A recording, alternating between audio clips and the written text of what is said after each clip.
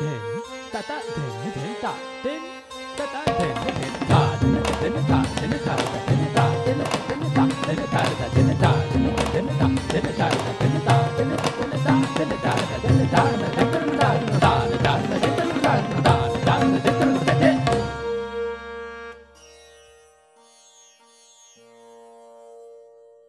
Hello, welcome to Akbar's Chamber. I'm your host, Niall Green. And in this episode, we're going to be talking about the other Shi'is. That's to say, the lesser known Shi'i Muslims of India and Pakistan. Although we often think about Shi'ism in relation to Iran, or indeed Iraq and perhaps sometimes Lebanon, the Shi'i population of India and Pakistan combined has been professionally estimated as being anything between 35 and 50 or more million people. That's a lot of Shi'i Muslims in South Asia then, even though they are a minority, and in the case of the Shi'i Muslims of India, a minority in a minority.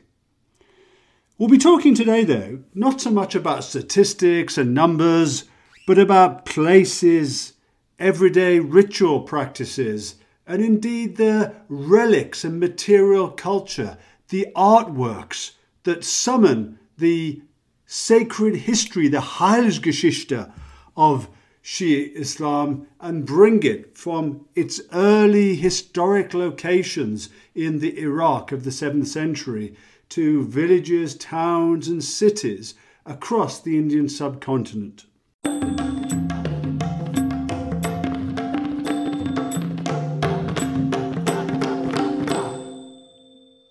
I remember one of my own journeys, visitations, pilgrimages to one such place, which is the shrine of Maula Ali outside the city of Hyderabad in southern India.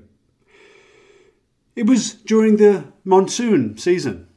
I remember it vividly. There was a break in the rains and I took a rickshaw out of the busy, bustling, crowded old city of central Hyderabad out to the hill on which the shrine stands, some miles outside the city.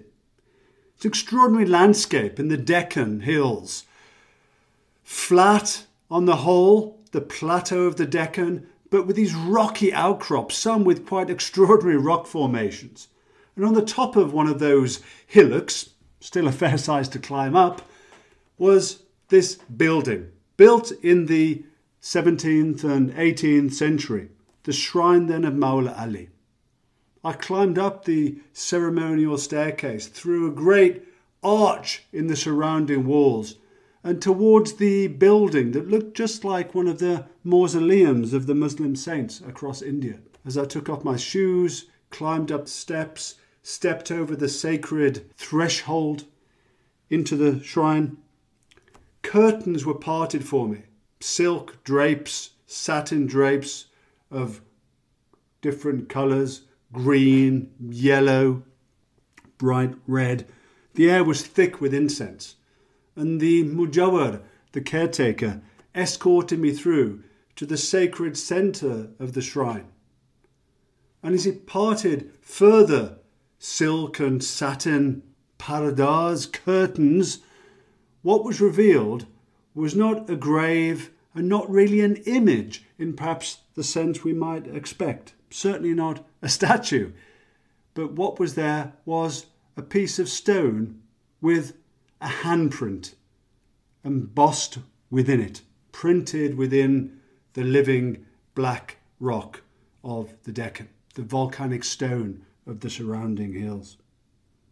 What that was, as pilgrims have believed for centuries, was the handprint of Imam Ali, the son-in-law of the Prophet Muhammad and the first of the Shi'i Imams. According to local belief, Imam Ali appeared in a dream to a prince of the Qutb Shahi Shi'i dynasty that ruled over that part of India in the later 16th and 17th century and in fact founded the city of Hyderabad. And after that prince woke up from the dream in the morning, he rode out of the city to that hill where in his dream he had met with Imam Ali. And as he looked across the hill in the morning light, what did he see but that handprint there on the rock, where in the dream he'd seen the Imam leaning and placing his hand. Pilgrims still go to the shrine of Imam Ali, not only Shiites but Sunni Muslims and indeed many Hindus from the region who are brought into this Shi'i culture that incorporated then not only Shias and Sunnis but even many Hindus. And they incorporated these different peoples to these sacred spaces precisely because of the beauty, the appeal, the magic and mystery of these places on the Indian landscape that brought the sacred places and indeed the sacred persons of early Islamic history to the hills and rainy monsoon landscape of the Indian subcontinent. While joining me and indeed leading me in this conversational ramble across the sacred Shi'i landscapes of India and Pakistan is Karen Ruffle.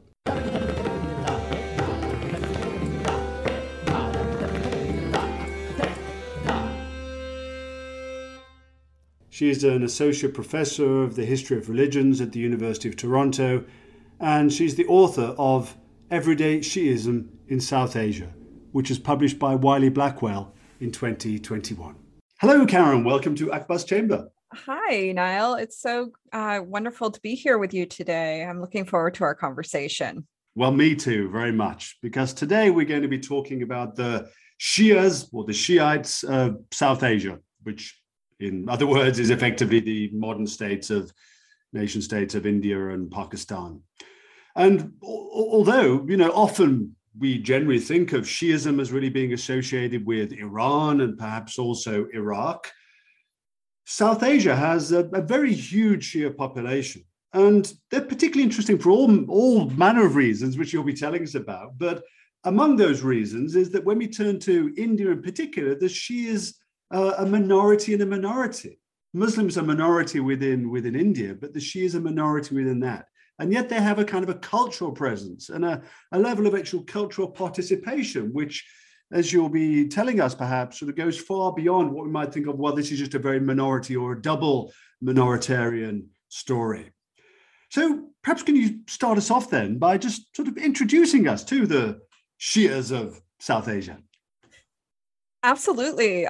Thank you so much for that introduction, Niall. It seems as though we might ask, why would I write a history, or why would I write a book about a micro community?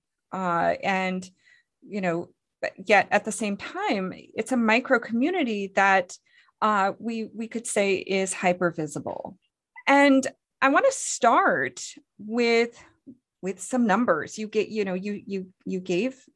very generally, you gave some numbers, but I always return to the 2009 Pew Foundation report mapping the global Muslim population, in which the report states that 75% of the global Shi'i population lives in the Asia Pacific region, which includes, yes, we must note that the Shi'i majority of Iran is part of this region. Yet at the same time, Pakistan's Shi'i population is approximately 17 to 26 million out of a total country population of just over 174 million. That's a significant minority. And at the same time, India's Shi'i population is 16 to 24 million out of a total Muslim population of almost 161 million. Now, these numbers, of course, have changed because this was done in 2009. In 2018, the total population of India was 1.32 billion. Now, if you will notice, for those listeners of the podcast, these are sliding numbers: 17 to 26 million for Pakistan, 16 to 24 million for India. There are reasons for this that I will note and explain in just a moment. I do want to make it clear that the populations for each of these two countries are statistically small. The combined population of Shia in Pakistan and India is between 33 and 50 million, equaling the number of Shia in all countries of the Middle East and North Africa. So these two regions combined, total, which in both in the MENA region is between 36 and 44 million, according to the Pew report. That's, I think, quite statistically significant, that the Shia population for India and Pakistan outnumbers Shia living in the Middle East and North Africa if we exclude Iran. Iran's total population in 2020, so this is a more updated number, was 83.7 million, of which 89% are Shia. The vast majority of Iranians, so almost 90%, are Shia, with 10% identifying as Sunni and 1% variously as Zoroastrian, Baha'i, Christian, or Jewish. Now, I think the Pew Foundation report demonstrates what I consider to be remarkable sensitivity in calculating the number, these Shi'i populations. For example, they note that the census data that are collected are estimates only, hence these sliding scales, because few censuses include questions about religious identity. And when they do, oftentimes answers are not divided or broken down to account for communitarian identity. So these religious, identities or how we account for this are really only generic classifications. They're estimates at best. And there are other issues that for which we have to account in many countries. Shia experience, so where Shia are religious minorities, they often experience discrimination and persecution. And so it's very often likely that Shia have put into practice the theological doctrine of precautionary concealment known as taqiyya in order to blend in with the larger Muslim community. So they may not disclose the fact that they are Shia, which we have to note further complicates attempts to distinguish and enumerate religiously diverse populations. For this reason, we do have to estimate Shi'i populations in various cities and regions in South Asia, so in India and Pakistan, and particularly in the post-partition, so post-1947 period, this becomes even more complicated. As I said at the beginning, Muharram is a hyper-visible ritual in South Asia for a number of reasons. One, it being its large-scale processions of alams and taziyas, which I will talk about, particular forms of material culture, and as well as men's performance of bloody self-flagellation, khuni matam, on the 10th day of Muharram, the first month of the Hijri, the Muslim lunar calendar. So on this 10th day of the month of Muharram, the Prophet Muhammad's grandson, Hussein, Imam Hussein, was murdered on the battlefield of Karbala in Iraq. And so this day is commemorated each year with processions of sacred objects. And the act of self-flagellation is a way of demonstrating loyalty and love for the Imam and for his family. And so these are the blood descendants of the Prophet Muhammad, who are sort of reckoned through the Prophet Muhammad's daughter, Fatima Zahra, and her husband, the first Imam Ali, who was also the Prophet Muhammad's cousin. And so these people are known as the Ahle Bayt. This is a term you will hear frequently during this next hour or so. The Ahle Bayt are much beloved, not only by Shia, but also by Sufi-oriented communities in South Asia. In India and Pakistan, minority communities like the Shia cannot help but be seen during Muharram. Yet the longue durée of their historical presence in the subcontinent, which according to tradition, we might reckon goes back as far as the 7th century. The religious influence of Shi'ism on things like literature, architecture, politics, and the arts remains an emergent, these are all emergent fields of exploration. They're all deserving of further inquiry and study. By focusing on these practices of devotion, it enables us to refocus our analytical gaze, to be attentive, to be aware of the long, complex history of Shi'ism in the subcontinent, while also problematizing the idea of things like center and periphery, particularly when we take into consideration the combined Shi'i population of India and Pakistan. And if you look at any, for example, introductory text, a number of introductory texts on Shi'ism have been published in the last couple of decades. And when South Asia, when the subcontinent is mentioned, it's usually in passing, and despite the long history of Shi'ism in South Asia, and sort of the very, visible place and cultural impact of Shi'ism, in South Asia, very little attention has been paid. That really is greatly needed.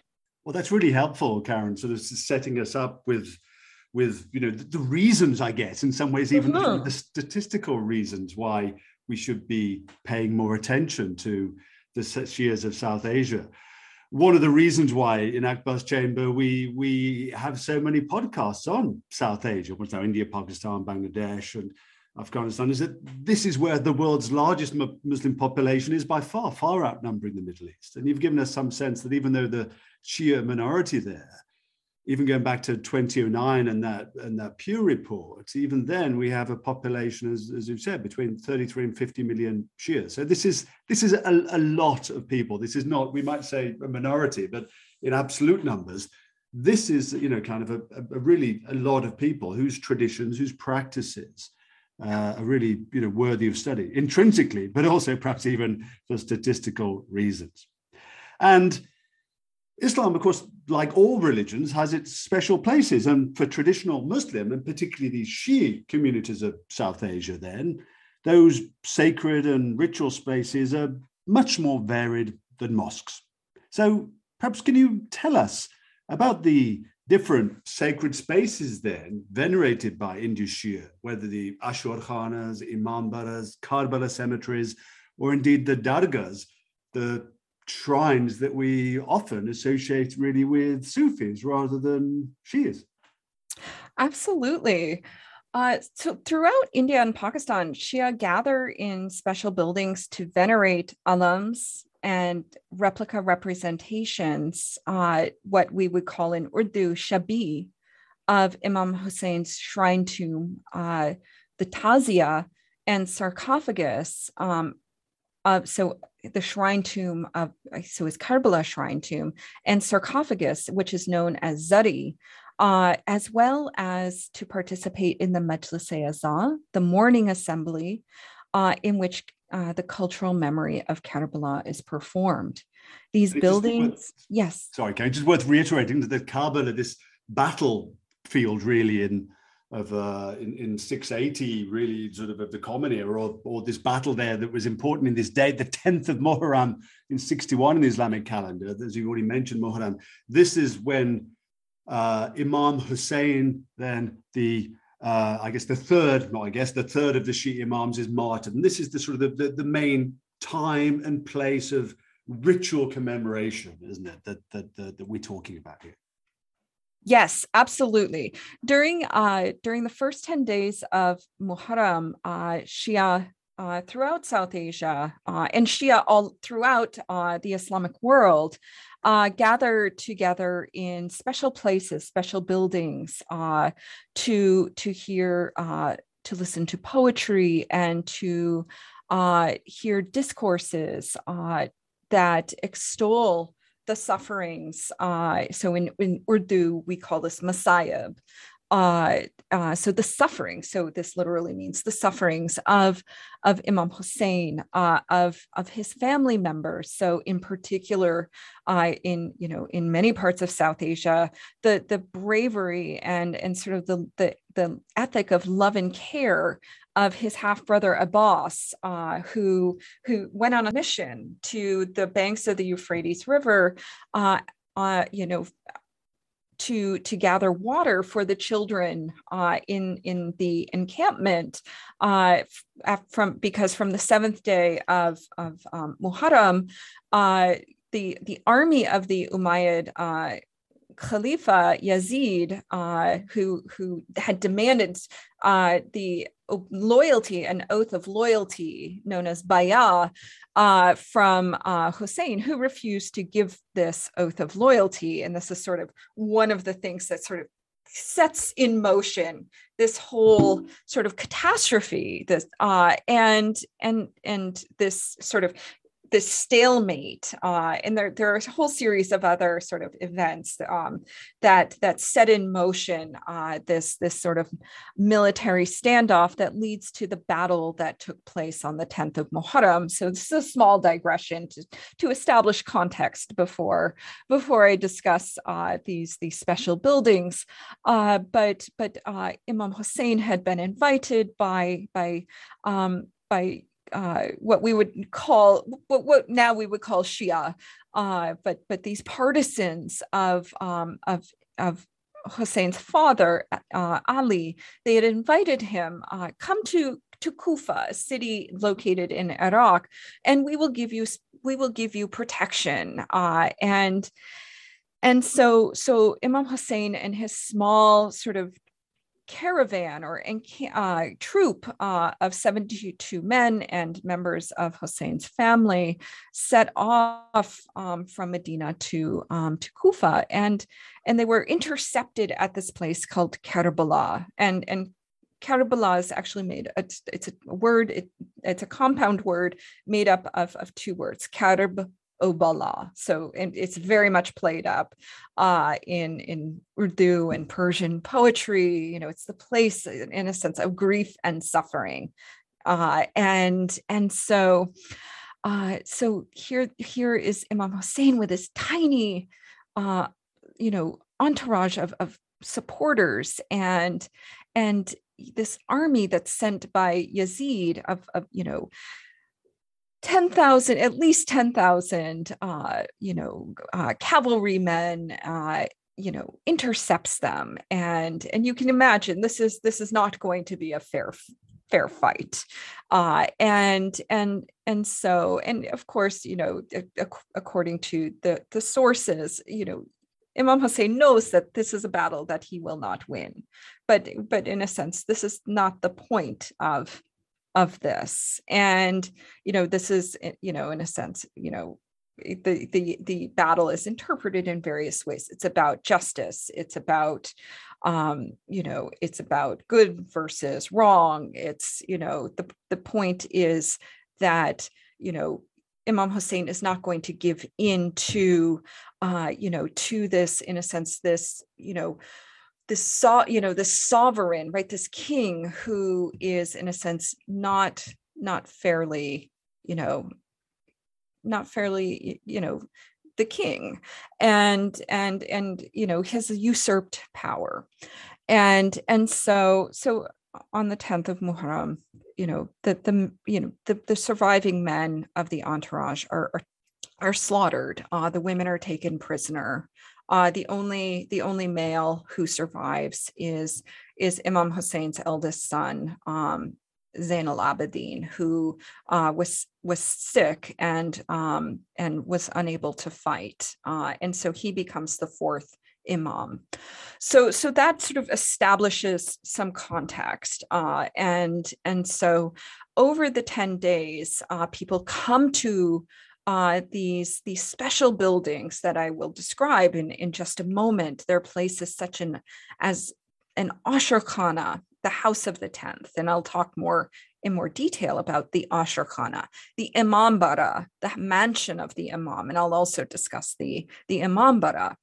Chillas are tombless memorial shrines, Bargah, a court, the Imam Bargah, the court of the Imam. These are all places where people come to gather to hear, stories about, the sufferings of these figures, and particular days are dedicated to the martyrdom of the martyrdom of Abbas, Imam Hussein's half brother, whose arms were cut off, and so he sort of he experiences terrible suffering as he's trying to gather water, but he persists nonetheless. He persists and persists. The martyrdom of Hussein's second eldest son, Ali Akbar, who is described as incredibly handsome. He's 18 years old, and in South Asia, poetry. So another thing that takes place is the recitation of different types of poetry that I describe in the second chapter of my book, the chapter on literary aesthetics. Poetry dedicated to Ali Akbar, laments the fact that here's this young man of tremendous, sort of beauty, handsomeness, charisma, who never would be able to marry and perpetuate the line. And so there's a specific day dedicated to each of these martyrs. And so each day during the 10 days, and particularly from the 6th of Muharram to the 10th, the Ashrkhana, the Imambara, sort of the pace, accelerates. The feeling of, sort of religious energy accelerates. So now I would like to just spend a few minutes talking about these spaces and what they mean and what they do and actually what they contain. What are these buildings like? What do you see when you go inside of an Ashrkhana or an Imambara? Because these buildings are very different from a mosque. And so for Shia in South Asia, sort of in a sense, we might say the architectural repertoire is much more expansive, and the form and function of these devotional buildings that are used to venerate and remember the martyrdom of Imam Hussein and to affirm one's love and loyalty for the Ahl Bayt. These buildings are explicitly South Asian. You really, in many regards, you don't find buildings like this in other parts of the Shi'i world. You can go to Iran and you can go to a building like an Imamzadeh or a Husseiniya, but where you can also hear discourses and recitation of poetry. But I think the fact that there's such a proliferation of material forms and objects that are displayed in these spaces, I think, is somewhat unique.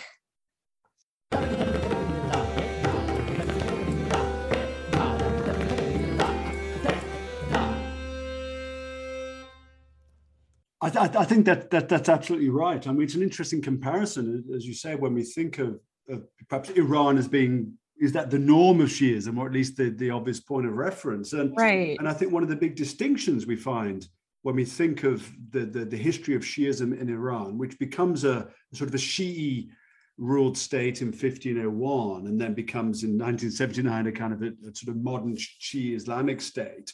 There is state patronage of Shi'i architecture from 1500 onwards, but it takes on this particularly sort of Persian aesthetic, not least with tiles that get even more colorful technologically from the 16th through the 19th century.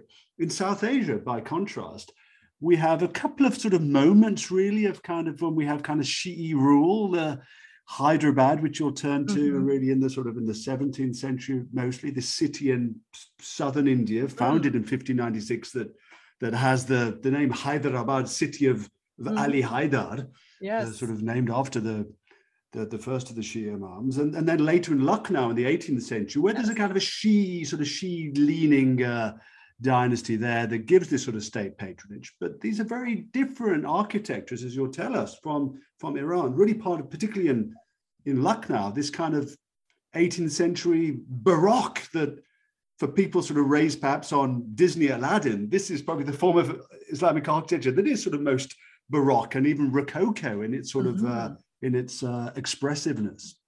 Absolutely. I completely agree. And so, and as a scholar of the Qutb Shahi period of Hyderabad Golconda, even with the religious architecture of this, late 16th, 17th century period, of course, we can see, particular aesthetic styles that are, that emerge, that are present. I think that we can see innovations in the architectural style that developed in North India, particularly in Lucknow in the 18th and 19th centuries. We have to acknowledge that Ashokanas and Imambaras developed in harmony with local South Asian religious architectural forms and material cultural practices, and not as derivative of Iranian Shiism, as has been popularly assumed. And this becomes even more, critically important to acknowledge with regard to material, image objects or devotional objects, however we want to term these, with objects such as the alam, which we'll talk about, a bit later, and the tazia, right? The replica shrine tomb of Imam Hussein, and the alam as this sort of metal crest or standard that represents a figure like Abbas or Imam Hussein or other members of the Ahlul Bayt. There's this idea that the alam, for example, is derivative of Safavid Shiism, and more recent. This is something in my own work I've really pushed back against, and in work elsewhere. But it's something that we really have to look at. Our local environments and for example, what was happening on the ground, in the 17th century, what's happening on the ground in the 19th century. And so, for example, with Tazia processions during the 19th century in South and Central India. I mean, we have the development of Ganesh Chaturthi in Maharashtra as sort of this sort of Hindu nationalist, right, response to the procession of tazias. And these were, in a sense, carnivalesque in a sense, really, with the when we read accounts of these were notionally and indeed in some sense mourning processions, but there was a great deal of dressing up, of mummery, indeed of mockery. So these were, as it were a carnivalesque Islam as well.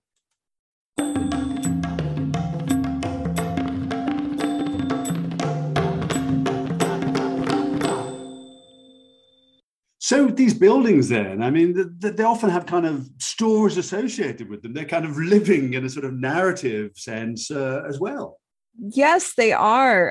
And so one of my favorite stories actually has to do with an Ashokana in Hyderabad called the Panjashai Walayat Ashur Khana, which dates from the long reign of Abdullah Qutb Shah, which contains a number of relics, as most Ashur Khanas and Imambaras throughout India and Pakistan do. And so Panja Shah has relics belonging to the Prophet Muhammad and Imam Ali. And so, being known as Panja Shah, it has a handprint that is said to have belonged to Imam Ali. And so this Ashur Khana is really interesting because it sort of connects sort of a history of the miraculous with an event in sort of Shi'i history to a moment in contemporary Hyderabadi religio-political affairs.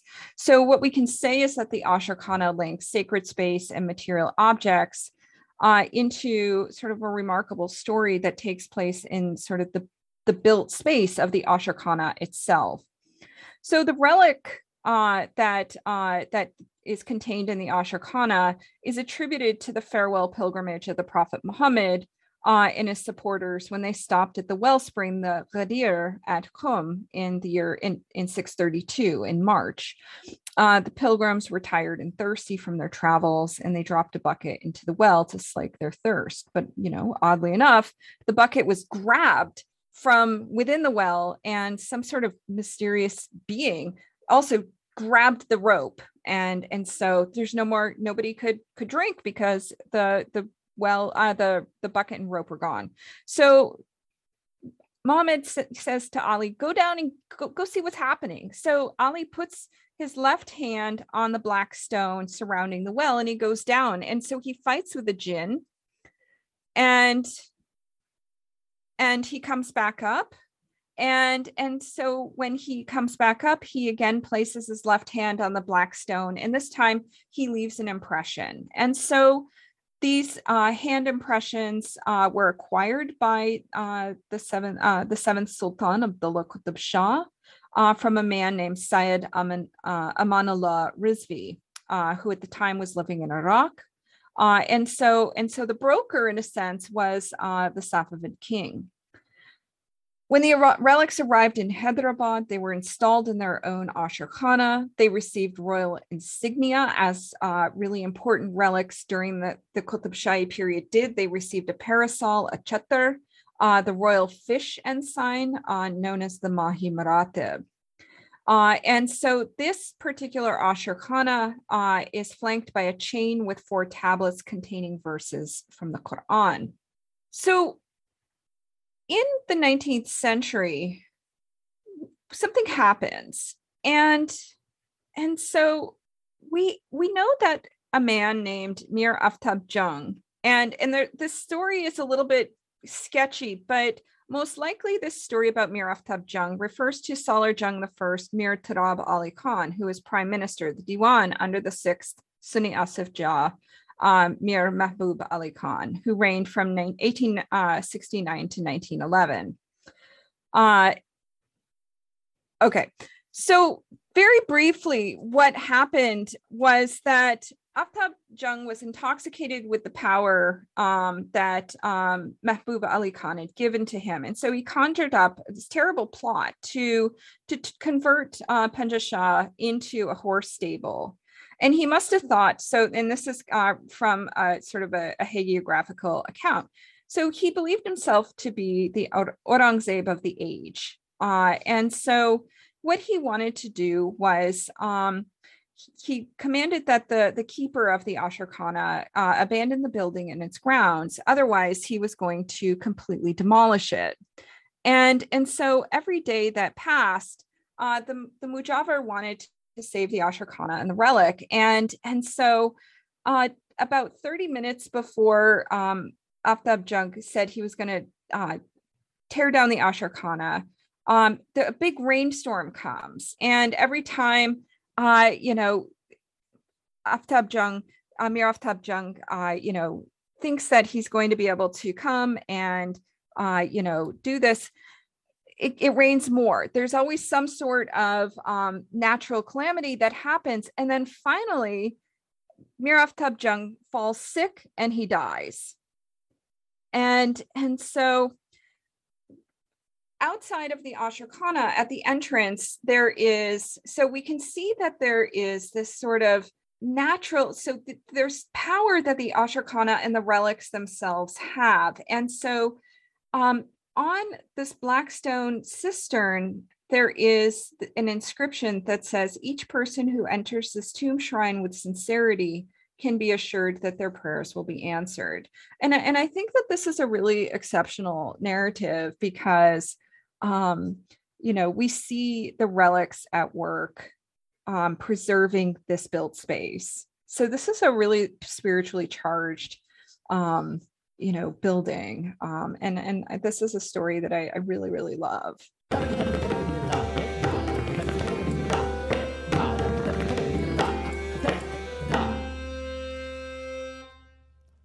So that's a really fascinating story then about one of these buildings patronized by this Qutb Shahi Shi'i dynasty that rules over Hyderabad, and then it's continuous. I mean, Hyderabad's in part of India, but it's never fully part of colonial India. It's an independent state. It's absorbed into the Republic of India in 1948. And you've given us the sense too that these buildings are often built around a relic. And it's a really important thing that we might think, oh, Islam doesn't have relics and that's a Catholic or Christian thing, but Islam, Sunnis and Shias have a great many relics associated with the Prophet Muhammad, associated with the Ahl al-Bayt, the family of the Prophet Muhammad, venerated by Shias and many Sunnis, and indeed relics associated with Sufis.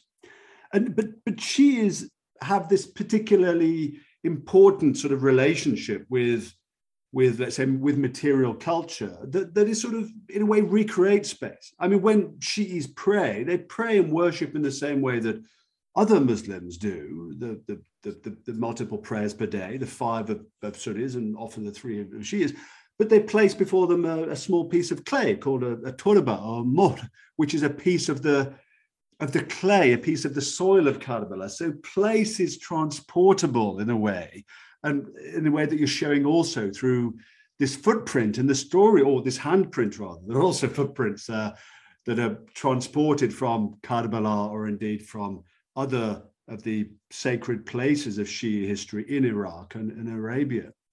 So in addition to these sacred buildings then, which often contain these handprints or footprints, South Asian Shias also had this rich tradition that a material culture, as scholars now call it, which is to say they make use of different objects and images, whether to focus their devotion or to evoke the memory and the places of Shi'i martyrdom and the lives of the other imams.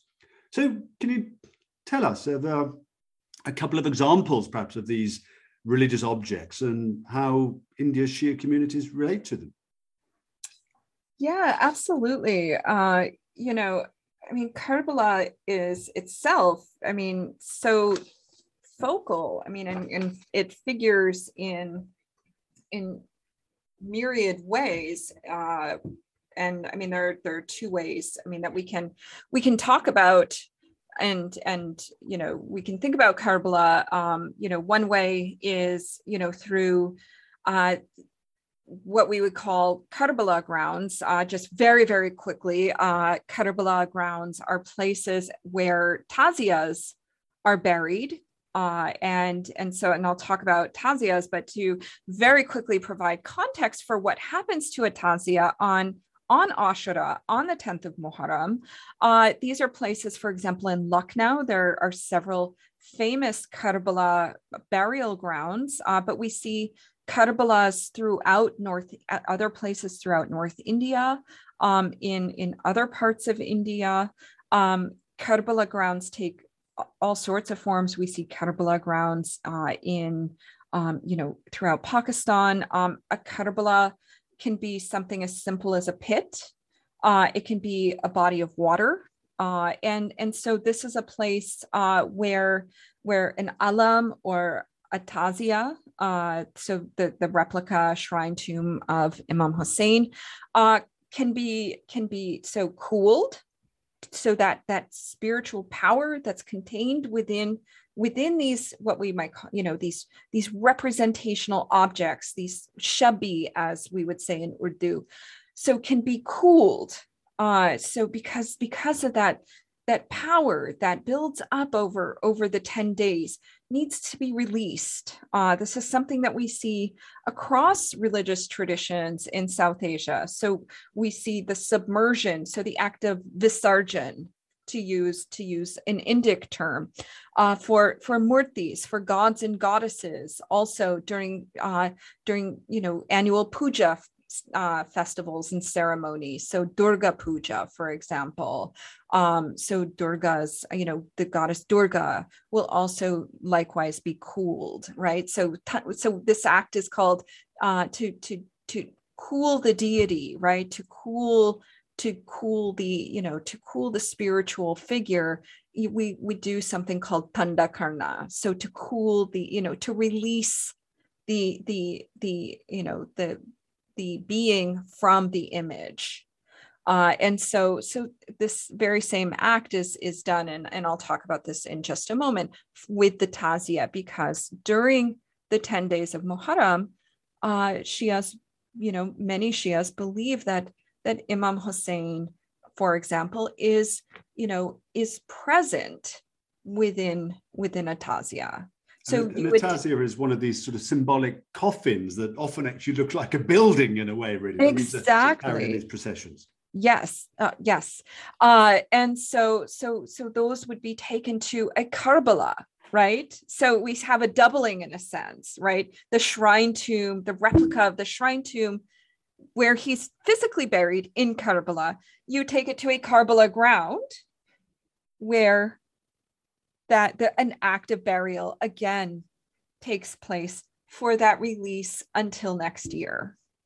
And so now maybe what I'll do is spend a couple of minutes just talking about what a tazia is in a bit more detail, because tazia take two principal forms in South Asia: ephemeral and permanent. And so the relative permanence of these replica shrine tombs is associated with systems of patronage and the financial means of the ritual practitioners themselves. If you have a lot of money, you can afford to have something that's more permanent, more durable. If you're poor, you might have a tomb replica that's made, that is a bamboo structure, right? That is covered with, tissue paper or maybe flowers. It's something that can easily be destroyed, right? In the sense that it can be buried, it can be submerged in water. Now, if it's something that's more permanent, right? It's maybe carved wood, shisham wood, or another type of wood, and then maybe has enamel work. You're not going to bury that or immerse it in water because it's expensive. And so what instead inside there may be a zari, right? A sarcophagus that is removed, wrapped, and that is buried or immersed. So we have, sort of different economies, sort of spiritual economies of scale.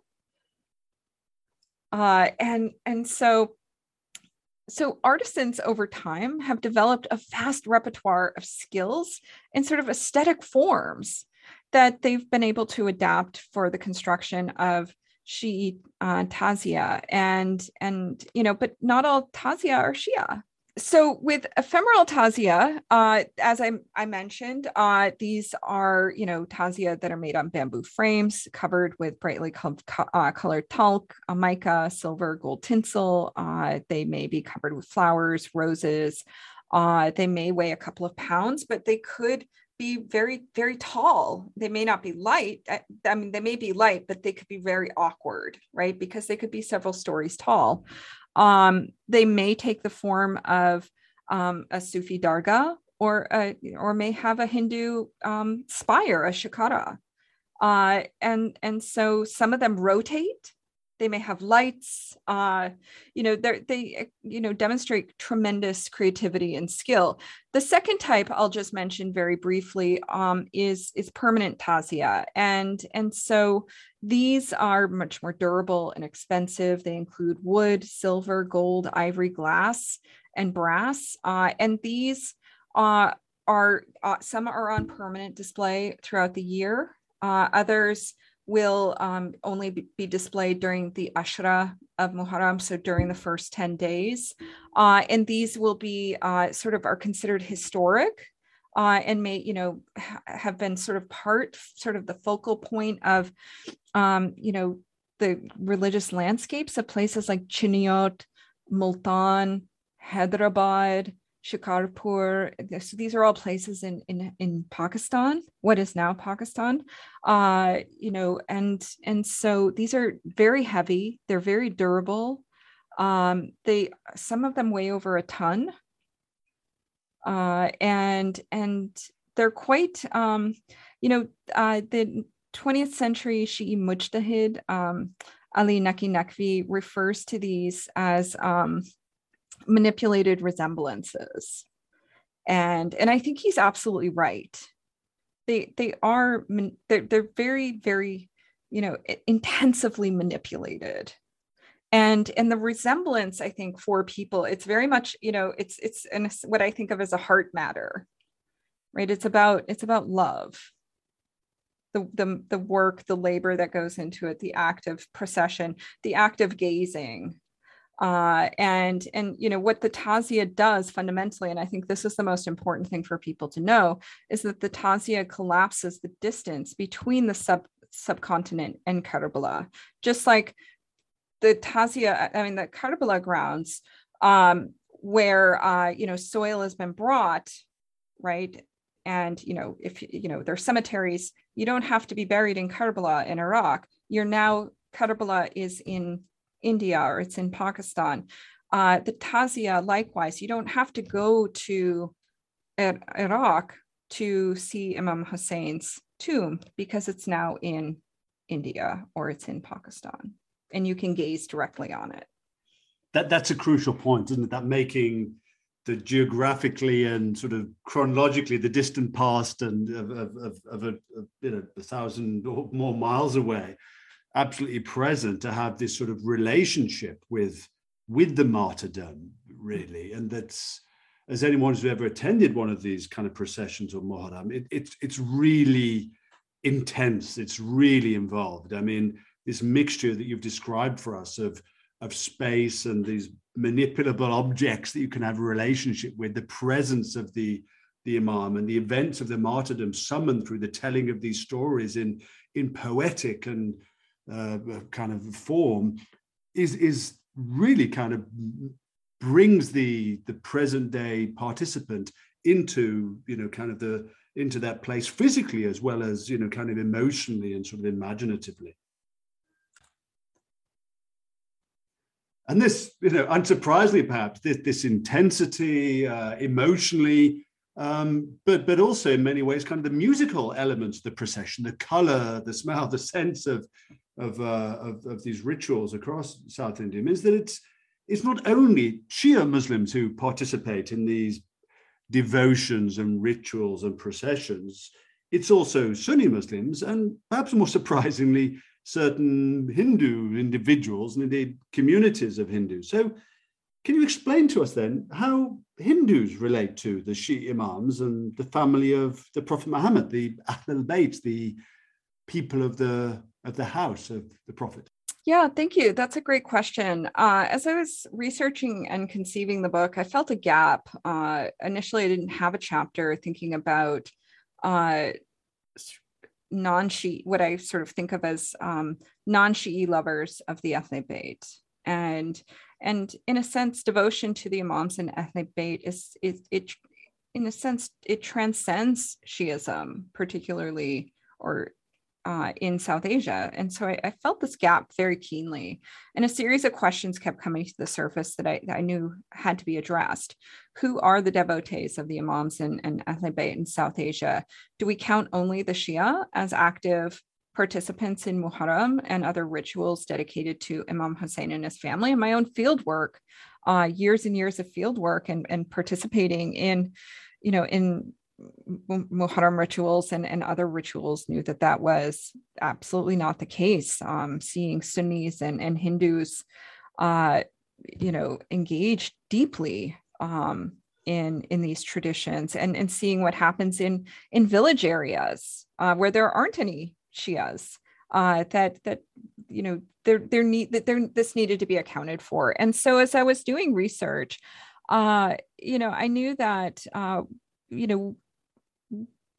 I needed to investigate more deeply. And so one community that I think really needed attention are the Hosseini Brahmins, who have a very long and deep history, of devotion to Imam Hussein, to the Battle of Karbala. I mean, if we're talking about cultural memory of the Karbala event, this is a community of Brahmins that assert presence at the Karbala event and its aftermath, and so I think that it would have been a shame to write this book and not account for this strong tradition of loyalty and devotion, and so. So the Hosseini Brahmins are a caste of Brahmins that trace their origins to the Gandhara region that's now located in contemporary northwest Pakistan, in sort of the area between Peshawar and Takshila. And so there are a number of sort of competing, and I don't know if competing is even the right word, but there are numerous stories in circulation about the Hosseini Brahmins, and particularly the sort of one sort of clan of the Mohiels, known as the Dutts, who had an ancestor named Rahab, who's believed to have fought on behalf of Imam Hussein at the Battle of Karbala. And so according to one narrative, he lived on the Arabian Peninsula and had a close relationship with the Prophet. And it's claimed that Rahab and his 7 sons fought alongside the Prophet. And so in one of the versions, when Imam Hussein was decapitated, it was Rahab and his sons who went and demanded the return of Imam Hussein's head. And Rahab kept demanding, give Hussein's head, give Hussein's head, give Hussein's head. And what Shimr, one of the generals, did, he kept, instead, in retaliation, decapitating Rahab's sons until all of Rahab's sons were dead. Yet Rahab stood firm in his loyalty to Hussein, and so so one thing that we see as a tradition with the Hosseini Brahmins is that there's a tradition of making a symbolic mark on the neck to again show that act of loyalty, that Rahab did not back down, right, when his own sons were being killed, and so there's a very long tradition, particularly in North India, around Delhi and in other places, of Hosseini Brahmins, being very active participants in Muharram rituals. Although Yoginder Shikand has noted that due to religious nationalism, there's been pressure put on particularly younger members of the community to not participate so actively. So time will tell to see what will happen in coming years. Yes, because as their name sort of shows, Hosseini Brahmin, they are Brahmins. They are the, so to speak, the priestly caste of Hindus, and yet they are related, I suppose, as their own ancestry, their own stories of their own history relates, that they are descendants of, I suppose, the partisans or the companions of Hussein at the Battle of Karbala. So it's this extraordinary kind of religious synthesis that we see as your work really shows so fascinating. That one can have Shiism in India involves Shias, and sometimes you can have kind of Shiism somehow without Shias. So as we wrap up, perhaps you can tell us what these everyday Shi'i traditions tell us about Islam and South Asia more generally. So one of the most important points that the book, that I try to make in the book is that Shiism and Shi'i communities, that this is a lived tradition. It's a living tradition. And it's I think disingenuous for us to speak in abstractions, and we really need to understand that that this is a humanistic tradition, and it's most helpful for us when we can think with specific examples, when we can understand that Imam Hussein and the Ahl Bayt are real. They are alive in the religious imagination of South Asian Shi'i religious communities, and these communities are not a monolith. They're diverse and they're different, and that's something, that diversity is something that I've tried to bring through in the book with different case studies and examples. Professor Karen Ruffle, thank you so much for speaking to us in Akbar's Chamber. Thank you so much. It was a pleasure.